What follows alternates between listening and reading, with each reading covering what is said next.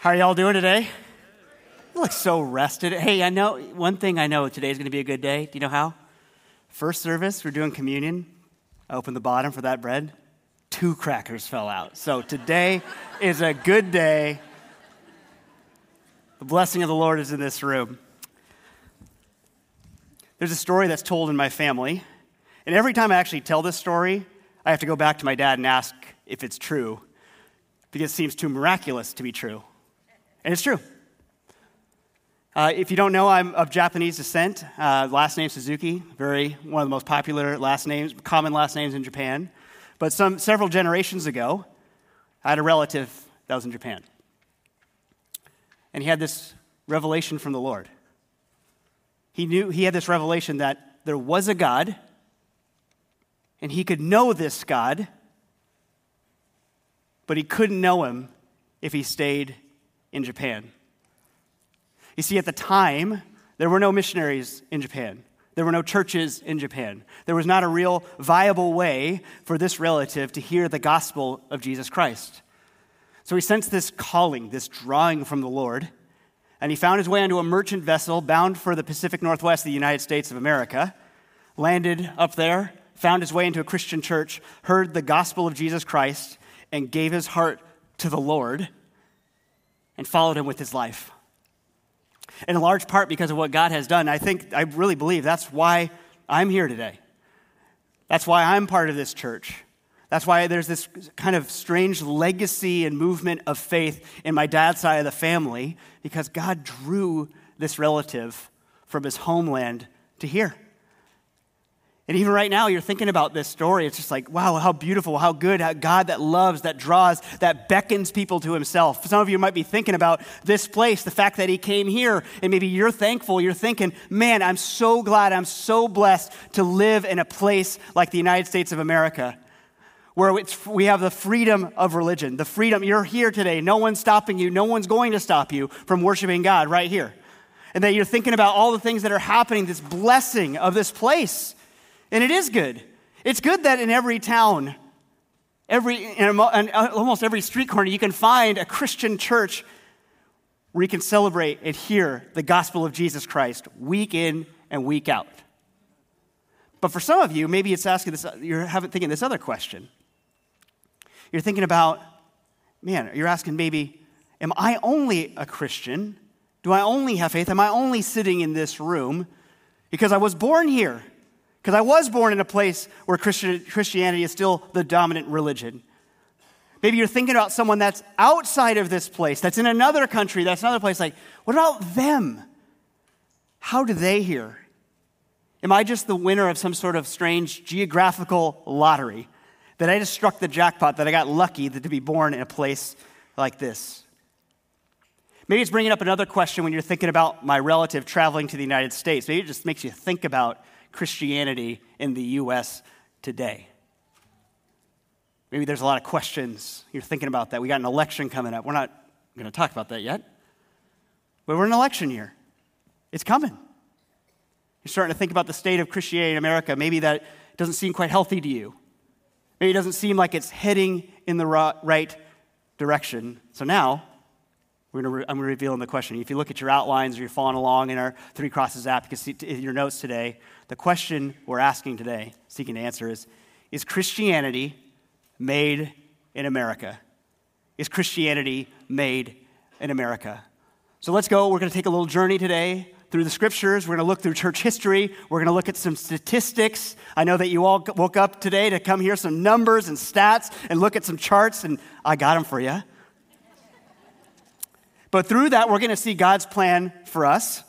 We're going to see God's plan for the U.S., and we're going to see God's plan for the entire world. So before we dive into that, let's go to the Lord in prayer and ask that he would bless our morning, bless our time, and bless us and guide us as we look for him in this world. So Lord God, we just thank you for this morning. We thank you for all that you've given us. We thank you for blessing us. We thank you for the blessing of even this place where many of us were born.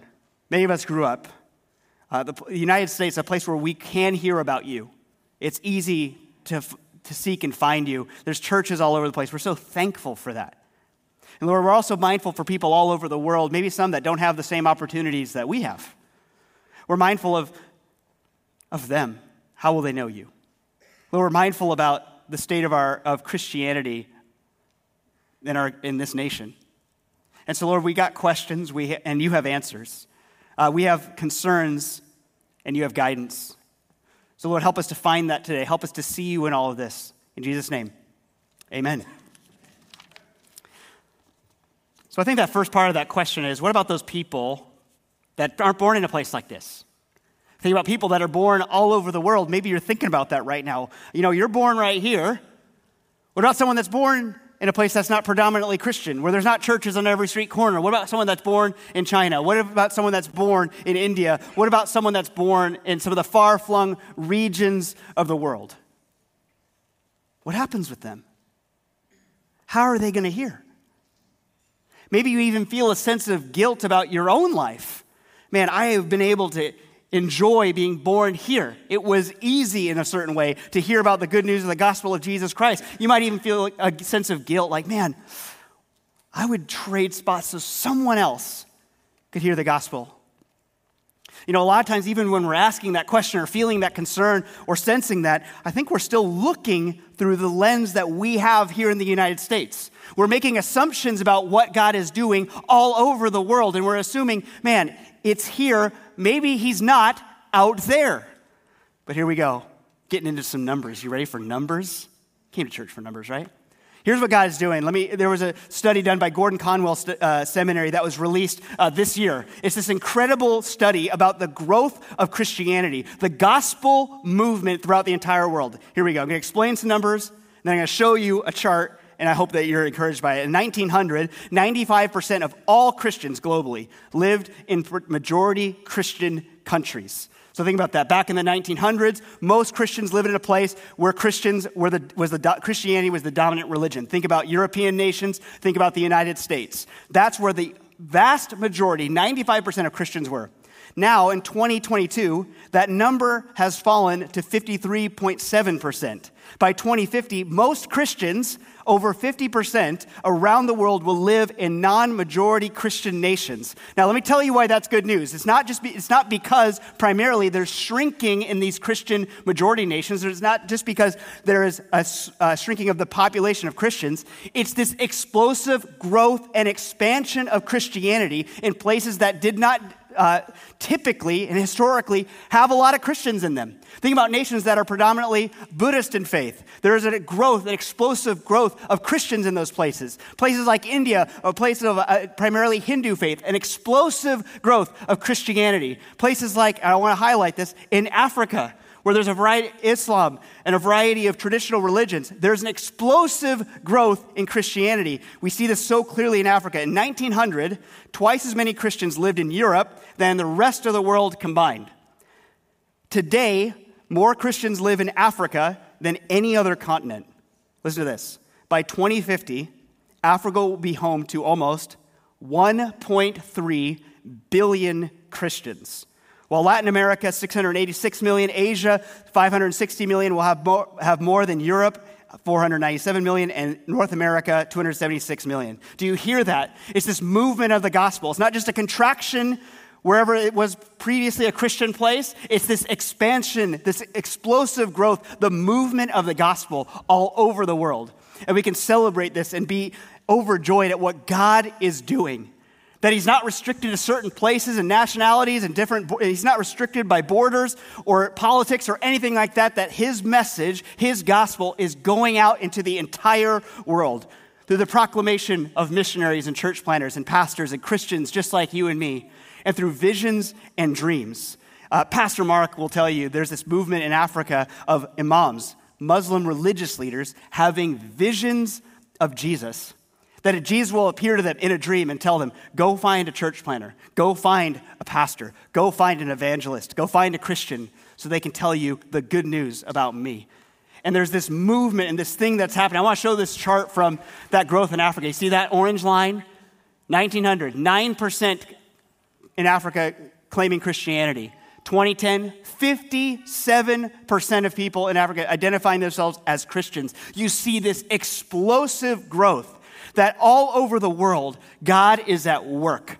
that the gospel is proclaimed and people are giving their lives to the Lord Jesus Christ. And so God has a reminder for us. Sometimes we're looking right here and just wondering, is it just a geographical lottery? Is it just because I was born here? And God's inviting us to lift up our eyes and to look out at what he's doing all over the world. He is at work. He is moving. He is doing incredible things. And he is revealing himself to men and women, just like that relative in Japan. He's revealing himself to them. You think about what the psalmist tells us, that the heavens declare the glory of the Lord. That we go out and we look at the stars in the sky, we behold nature and all of creation, we sense our inner being. We see our fellow men and women around us, and we sense and see the fingerprints of God. The Apostle Paul, the epistle to the Romans, says that God has revealed himself to all so that we are without excuse, that God is showing up, just like he did for my relative, showing up and saying, drawing people to him. We have a God that's a global God. Jesus, before he ascended into heaven, the last thing he did, the last thing he said for his disciples, and that's for us too, any of us who call on the name of Jesus, he gave them the Great Commission to go and make disciples of all nations, baptizing them in the name of the Father and the Son and the Holy Spirit, teaching them to obey everything I've commanded you. That even from the beginning, the movement of the gospel was a global movement to go out and make disciples of all nations. We have a God that has a concern for the nations. He has a concern for people everywhere and anywhere. And we have a God that's a global God. And the gospel from the beginning is a global movement. You know, that question we start with, is Christianity made in America? We all know the answer to that is no. It didn't start here. It started in Jerusalem. Started at Pentecost as the apostles declared, believe in Jesus, his death and his resurrection so that you can have forgiveness and life. Enter into a new kingdom, a new family, a new people. It spread from there into the surrounding area of Judea and Samaria. It spread into the Roman world. It found a home in Europe. It migrated here to the United States and now is going out through Latin America, Asia, and Africa, a global movement of God's power, his presence, and a kingdom being built for all eternity. This is our God. This is who we serve. And think about that. Right now, there are people all over our community. They're in a church right now, worshiping the same God, worshiping the same Jesus. But think about this. Later today, or even earlier today, in churches, in homes, in fields, all over the world, people are worshiping the same God we worship right here. We're part of this global movement. Irenaeus was one of the church fathers who ministered in the early 8100s. Here's what he says. For the churches which have been planted in Germany do not believe or hand down anything different, nor do those in Spain, nor those in Gaul, that's France, nor those in the East, nor those in Egypt, nor those in Libya, nor those which have been established in the central regions of the world, but as the Son, the creature of God, is one and the same throughout the whole world. So the preaching of the truth shineth everywhere and enlightens all men that are willing to come to a knowledge of the truth. You are a part of this global movement of the gospel. You are not the winners of a haphazard geographical lottery. You are a part of a kingdom movement that God has a plan for. That you have a God that loves you, that cares for you, that seeks you, that wants to reach you. He does it through the proclamation of the gospel, through the sharing of your testimonies, even through visions and dreams. We have a God that will go to any length to draw all people to himself. Aren't you so glad that your God is like that? Aren't you so rejoicing that he's at work? He is at work everywhere. Even when we say that, we think about that global movement. You look at those stats like, man, look at that. That movement of the gospel, this explosive thing that's happening, people getting saved all over the place. 1.3 billion Christians in Africa in the next 25 years. Incredible. But then we start to think about, so what's going on here? What's going on here in the U.S.? Why are we having such problems? Why is Christianity, think about Christianity in America, it's just facing this strife, controversy from inside the church and outside the church. And isn't it different? I mean, I am not that old yet, but I'll tell you, it is different even than when I was a kid, even when I was a teenager. For some of you in this room, for me growing up, being a Christian wasn't a negative. At best, it was an asset that people were like, oh, okay, he's trustworthy, he's good, like he's got some things going for him, or it's neutral. Like, oh, you're a Christian, so what? Maybe if you're a little bit older, maybe you're a Gen Xer or a boomer, you can remember a time when Christianity was absolutely a plus. That almost everyone you knew could identify themselves as a Christian, as a follower of Jesus. They went to church on Sunday. They were consistent members, that kind of contributing members of their church and their community. But in the last several years, especially around election cycles and things like that, and again, we're not going to get into elections today. I'm not going to talk about the politics of everything today, but I want to show you a little bit of what's been happening and where we see that. Because there's been this strange intermingling of Christianity broadly in our country, and politics and power and policy and institutions. I think that's where a lot of us, even this question, the reason we're tackling this question, is because it is one of the most common questions that people ask from people inside the church and outside the church. What's the deal with Christians, politics, power, policy, institution? I read this quote from Donald Trump before he became president. He was speaking at a rally. And here's what he says. And by the way, Christianity will have power. Because if if I'm there, if I'm president, you're going to have plenty of power. You don't need anybody else. You're going to have somebody representing you very, very well. Remember that. You've probably heard quotes like this, not just from Donald Trump. It's not just from people on the right. It's people on the left, people vying for this kind of association between Christians, power, politics, all these different things that's kind of intermingling. And I think for most of us, when we hear things like that, it unsettles us, stirs something in us. Maybe you're thinking about what James, the brother of Jesus, writes, not to favor those who are powerful or rich, because they're predominantly the oppressors of the church. You're wondering, are we really supposed to be getting into this? Maybe you're thinking about the words of Paul from 1 Timothy or 1 Thessalonians, where he calls on Christians to live quiet, humble lives, that by their conduct, by their testimony, by their proclamation of the gospel, that some would be saved. Maybe you hear this quote, and there's probably some of you in this room that are thinking yeah, that's the problem. Not enough power. We don't have enough power as Christians. Maybe some of you are thinking, yeah, that's the problem. We're trying to get power instead of trusting in the Lord. But regardless of where you fall in the answer to that question, regardless of how you feel, I think we can all agree that there's a problem, that something isn't quite right. I think we all have this very real sense when you think about it, that Christianity is on the decline in the U.S., that we've lost some level, as Christians, we've lost a level of influence. We've lost a level of relevance. And maybe the tendency is to try to find all these different ways to hold on to that power, to hold on to those things. Because it feels like Christianity might be on the way out in the U.S. Maybe you feel that. And probably the reason that you feel that, probably the reason you feel that kind of tension, that kind of loss, that diminishing influence of Christianity, is because it's true.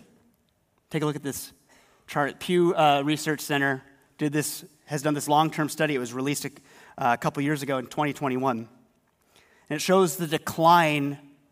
Demonstrates the decline of Christianity. They asked a question to people, what is your religion? What is your religious affiliation? In 1972, it's only 50 years ago, 1972, 90% of Americans would identify themselves as Christians. 90% of Americans identify themselves as Christians. Take a look at that chart. That's the brown line up at the top. And look at how that drops. 2019. 64% identify themselves as Christians, and that number continues to fall. Do you see that black line towards the bottom? It starts at 5%. That's the leading area of growth in the largest trending category is people who say, when they would be asked, what religion are you? They would say, None. I have no religious affiliation. Today, it was at 29% in 2019 and is climbing.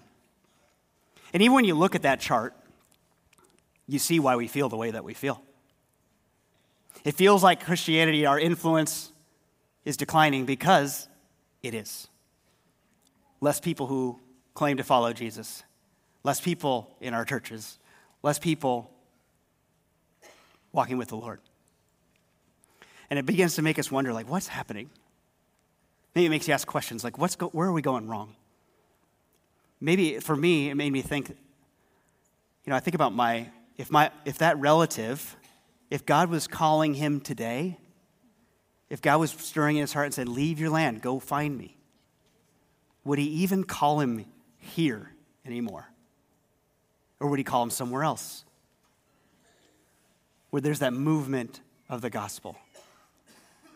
Maybe you feel that kind of unsettled feeling. Pastor Ephraim Smith, pastor of Midtown Church in Sacramento, was here on our stage a few weeks ago. We hosted Exponential Church Planning and Evangelism Conference, and Pastor Ephraim Smith was talking about this very issue, talking about the kind of Christianity in a national scene, and said, there's this tendency that we have as believers, that when this difficulty, when we sense that we're losing this influence and authority in our nation, there's a tendency to circle the wagons, to look down here and say, I need to build this earthly empire. If I get the right politicians, the right policies, the right institutions, the right thing, if I get things lined up, then things will work out. Then things will happen for me. Then Christianity will be restored to its place of power and influence in our society. But Pastor Smith reminds us, it's not about building this earthly empire.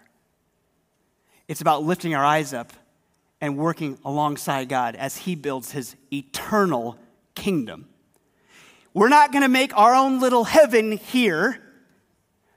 We look up and join with the Lord as he brings a little bit of heaven to earth through people like you and like me. Draws people to believe in the gospel of Jesus Christ, that they might be invited into an eternal home. And so today, maybe you're wondering, is there even hope for Christianity in America? Is there hope for it? Well, if there is, it will require us to lift our heads up and build this eternal kingdom. You know what we call that kind of work, that kind of attitude? We call that revival. We call that revival. Check this out. This is a quote from the late Timothy Keller. Incredible about the movement, the potential revival that exists right here. Listen to it. The church in the U.S. can grow again if it strikes a dynamic balance between innovation and conservation. A church must conserve historic Christian teachings. If a church simply adopts the beliefs of the culture, it will die because it has nothing unique to offer. It tells what we're trying to do, what we're endeavored to do every single week, every day here at Three Crosses, that we want to conserve. We're orthodox. We follow the traditional teachings of Jesus. We're preaching from the Word of God week in and week out. This is our guiding light, that we would know the Word of God and live it out with our lives, as Christians have done for thousands of years. We don't want to just become a social movement, although we want to bring a good to our society. We want to be different, marked by the Lord. But listen to what he says.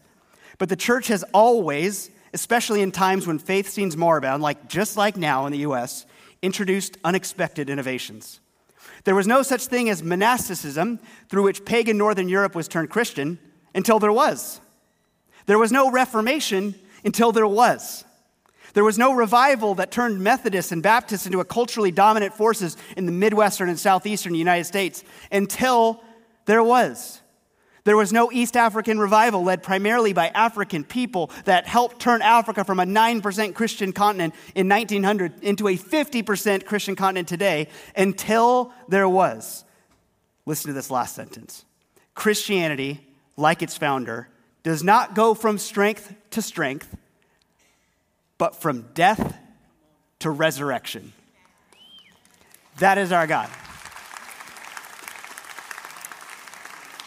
Christianity is on decline in the United States. There's no question about that. And if we want to change that, if we want to turn that around, we need eternal resurrection, revival, power. We need people like you and like me to live lives that are worthy of the gospel, to share our faith, to go out there and make a difference in this place so that people might know Jesus, might celebrate and believe in the power of his death and resurrection and his gift of eternal life. So now we're going to lift our heads up, and instead of worrying about all the things, the politics, the policies, the institutions, all those things that are happening around us, instead of worrying about where we're born or what are the circumstances of our life, we get to join with Jesus in this global movement of the gospel. That is his invitation to you today.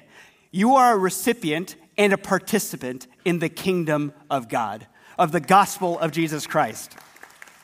It started in Jerusalem, moved out into Judea, Samaria, and went to the uttermost parts of the earth, even here in the United States of America. And our invitation from God is to join him in that work, to bring salvation, to bring the good news of the gospel in every corner of the globe. So here's what I got for you. Oh, and just remember, this is what we are. Philippians, the Apostle Paul, he reminds us of who we are. What we have. It's going to be up on the screen for you. Philippians chapter 3. Listen to this. But our citizenship, your citizenship, is in heaven. And we eagerly await a Savior from there, the Lord Jesus Christ, who by the power that enables him to bring everything under his control will transform our lowly bodies so that they will be like his glorious body. You are citizens of heaven. You are citizens of the kingdom of God. And God has placed you in a place and space right here, maybe in the surrounding community, Hayward, Castro Valley, San Leandro, San Lorenzo, but your first identity, your first allegiance, the first thing that you have, and the thing that no one can take from you is a citizenship in heaven. Co-heirs with Christ, sons and daughters of God. So as we close today, as we get ready to go back out there, I want to give you 4 ways that you can practically and tactically, if you're wondering, how can I join with the Lord in this? How can I bring resurrection power? How can I be part of a revival movement? Here's what it's going to be. Here's how you can join with Jesus in the work of the Great Commission to make disciples of all nations. The first one is this. Live a life worthy of the gospel. Live a life worthy of the gospel. That's your first blank. You know, God, through the prophet Jeremiah, told his people who were exiled in the nation of Babylon, seek the peace and prosperity of the place that you live. Seek the peace and prosperity of the place that you live. Let me break that down for you.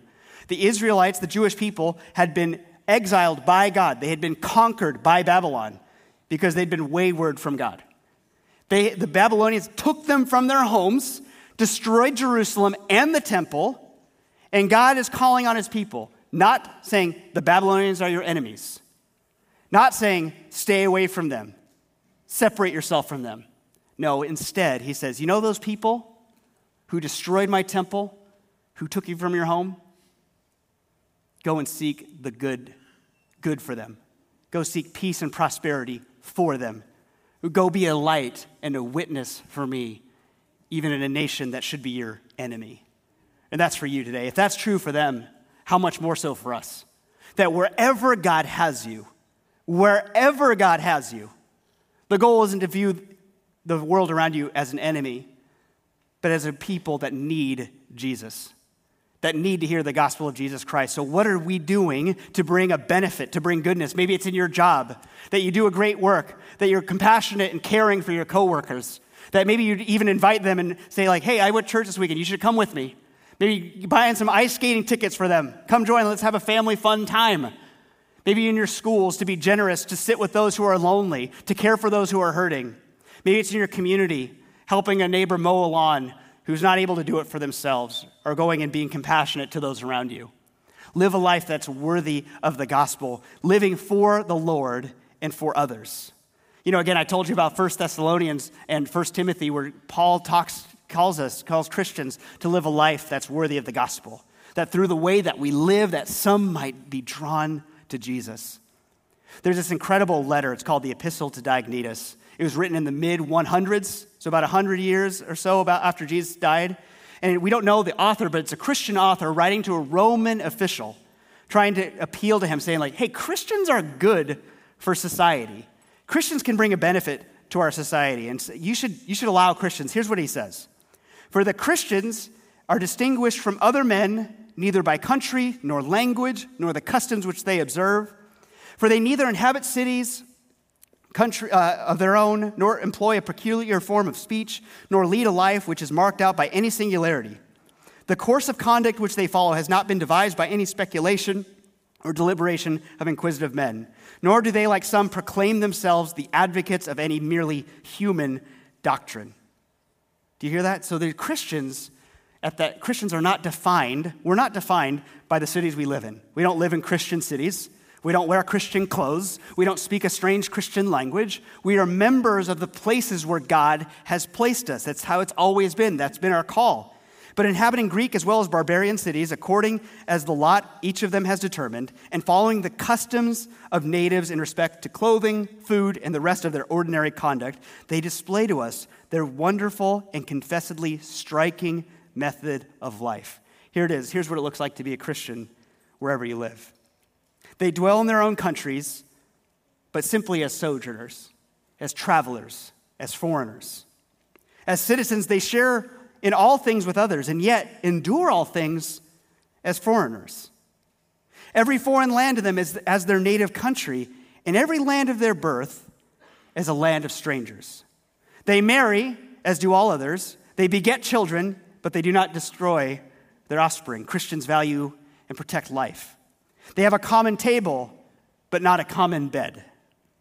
They are in the flesh, but they do not live after the flesh. They pass their days on earth, but they are citizens of heaven. They obey the prescribed laws and at the same time surpass the laws with their lives. They love all men and are persecuted by all. They are unknown and condemned. They are put to death, and yet they're restored to life. They are poor, yet make many rich. They are in lack of all things, yet abound in all. They are dishonored, and yet in their very dishonor are glorified. They are evil spoken of, and yet are justified. They are reviled and blessed. They are insulted and repay the insult with honor. They do good, and yet are punished as evildoers. When punished, they rejoice, as if quickened to life. They are assailed by the Jews as foreigners, and are persecuted by the Greeks. Yet those who hate them are unable to assign them any reason for their hatred. This is the life that we're called to live as people in our societies, wherever God has placed you, whatever neighborhood, whatever city, whatever country, whatever nation, whatever continent on the globe God has placed you. God has called you to be salt and light. God has called you to be a representative and a witness. God has called you to live in there and to bring peace and prosperity to wherever you go, to bring the good news of the gospel of Jesus Christ. So we live a life worthy of the gospel. The second thing we're going to do is we're going to determine God's call for you in your civic engagement. This one's real practical. Determine God's call for you in your civic life. So here's what it is. Some of us, we're going to live out that call that Paul has for us, to live that quiet and humble life. You're going to live a quiet and humble life. Maybe you're not so concerned with what's happening at the ballot box. Maybe you don't need to be, that's not your concern. All you want to do is go out there and you want to live for Jesus wherever you go. You want to be great at what you do. You want to be a blessing to all people. You want to share the good news of the gospel. And that's what you want to do. You want to live this life so that some might know him. And if that's for you, God bless you. God empower you. God is with you. God will work through you. Some of you, God's calling you to step it up and to get more engaged in the civic life of wherever you are, in this country or wherever you are from. You're going to get more engaged. Maybe for some of you, God's calling you to be a Christian politician, to run for office. You're probably going to lose, but it's going to be awesome. You know, like, wouldn't it be incredible? Wouldn't it be incredible? I always used to think this. Like, wouldn't it be incredible to have like an awesome Christian politician, like someone elected official? Like, Castro Valley doesn't have a mayor, but let me just run something by you. How would you feel about Larry Vold for mayor of Castro Valley? I mean, come on. It'd be amazing. It'd be amazing. Some of you, God's calling you to get more engaged, to learn a little bit more, to help grow your heart for what God is doing and where God wants to shine a light wherever you are. Some of you, it's called to be more engaged. But sadly, a lot of us pick a third option, which I think none of us are called to do. And I'm going to call you to get out of it. No one in here is called to be the angry, fearful, social media warrior, okay? Now, social media can be a good way to engage with people. I'm not saying it doesn't have its place but no one's called to be the angry, fearful person. No one's called to loudly proclaim their complaints for everyone to see, because really, as we've seen it doesn't do anything good. It brings polarization. It does not demonstrate the grace and truth of the gospel. And some of you, to borrow a phrase, need to delete your account and get off of there because it's making you fearful, angry, all these things instead of grace-filled, loving, compassionate, engaged. There's a place for that. So determine that what God's called for you is. Maybe you got to get more engaged. Maybe you're going to keep doing what you're doing, living a life that's of humble and quietness, that some people might know the Lord through your behavior, through the sharing of your story, which takes us to the third way that you're going to be a part of a revival movement, bringing resurrection power. Share your story to transform the East Bay with the gospel. Share your story to transform the East Bay with the gospel. Think about last month, Back to Church Month. 137 people, representing more than that, filled out a card. I was out there at the tent every single week. Every week, someone was coming. It's my first week. This person invited me. One of you invited those people. That you're part of this, like sharing your story, like, hey, come to church with me. Hey, you're going to love this series. Hey, I want you to be a part of this community. I want you to know Jesus. You're sharing your story, and God's bringing transformation. The Apostle Paul in Romans talks about our place, that Christians' place in bringing the gospel of Jesus Christ. It's Romans 10. How then can they, that's non-believing people, call on the one they do not believe in? And how can they believe in the one of whom they have not heard? And how can they hear without someone preaching to them? And how can anyone preach unless they are sent? As it is written, how beautiful are the feet of those who bring good news. You, my brothers and sisters in Christ, you are commissioned by God, by the Lord Jesus, and sent out to share your story, to share the good news of the gospel with everyone that comes across your path. That God would bring people into your life, that you might share a little bit of what God has done. And so I know some people in this room, that's a scary thing, that's a frightening thing. Maybe you don't, how do I do that? I don't know what to say. I don't know how to go about that. Well, good news, we've got a great class for that. We have great people to help you train you in that. We have a class called the Go Project. It meets during our community nights. And while right now it's actually coming to a close, we'll be launching a new one at the end of January. So if you're saying, like, I want to share my story, I want to learn what it means to share my faith, sign up. Pastor AJ Venegas leads that. It's phenomenal, and it will give you the tools and the experiences you need to be able to share your story to bring transformation, that God might use you. So share your story to transform the East Bay with the gospel. Love your neighbor. Care for those people around you. The last thing is this. Dwell on, celebrate, and support the global movement of the gospel. Dwell on, celebrate, and support the global movement of the gospel. A lot of times we look at what's right here, and sometimes it doesn't look too good. But I want to encourage you, remind you, and show you God is at work. Millions upon millions of people giving their lives to the Lord Jesus Christ. Maybe for you, we have a ministry called 360 Serve. Pastor Mark leads that, and you can be a part of that. For $50 a month, we support church planting pastors in developing nations, and they go out and share the gospel. And if you sign up to support one of them, you're going to get reports from Pastor Mark every month, hearing stories of transformation, where people by the hundreds and thousands and tens of thousands and hundreds of thousands are hearing the good news of the gospel. And so in a world with a lot of bad news, there is a lot of bad news that you might dwell on and focus on and support with your time, with your prayers, with your finances, what God is doing all over the world. Dwell on, celebrate, and support the global movement of the gospel. We have a God that transcends all ethnic, all cultural, all national boundaries. He's not restricted by anything. He's not restricted by anyone. We have a God that seeks us, that cares for us. We have a God that would reach out even to one of my relatives in a far-off land and call him to know him. It reminds me of Abraham in Genesis, that God shows up to Abram and says, hey, come follow me, and I'll show you a land I'm going to give to you. This relative of mine heard from the Lord, come follow me. He was called, come leave your earthly home so you can be invited to join a heavenly home. And this is the kingdom of God. Let me read for you what the kingdom of God's going to look like as we participate in it. This is what's going to happen. It's not a question of if, it's a question of when. Revelation 7, starting in verse 9. After this I looked, and there before me was a great multitude that no one could count, from every nation, tribe, people, and language, standing before the throne and before the Lamb of God.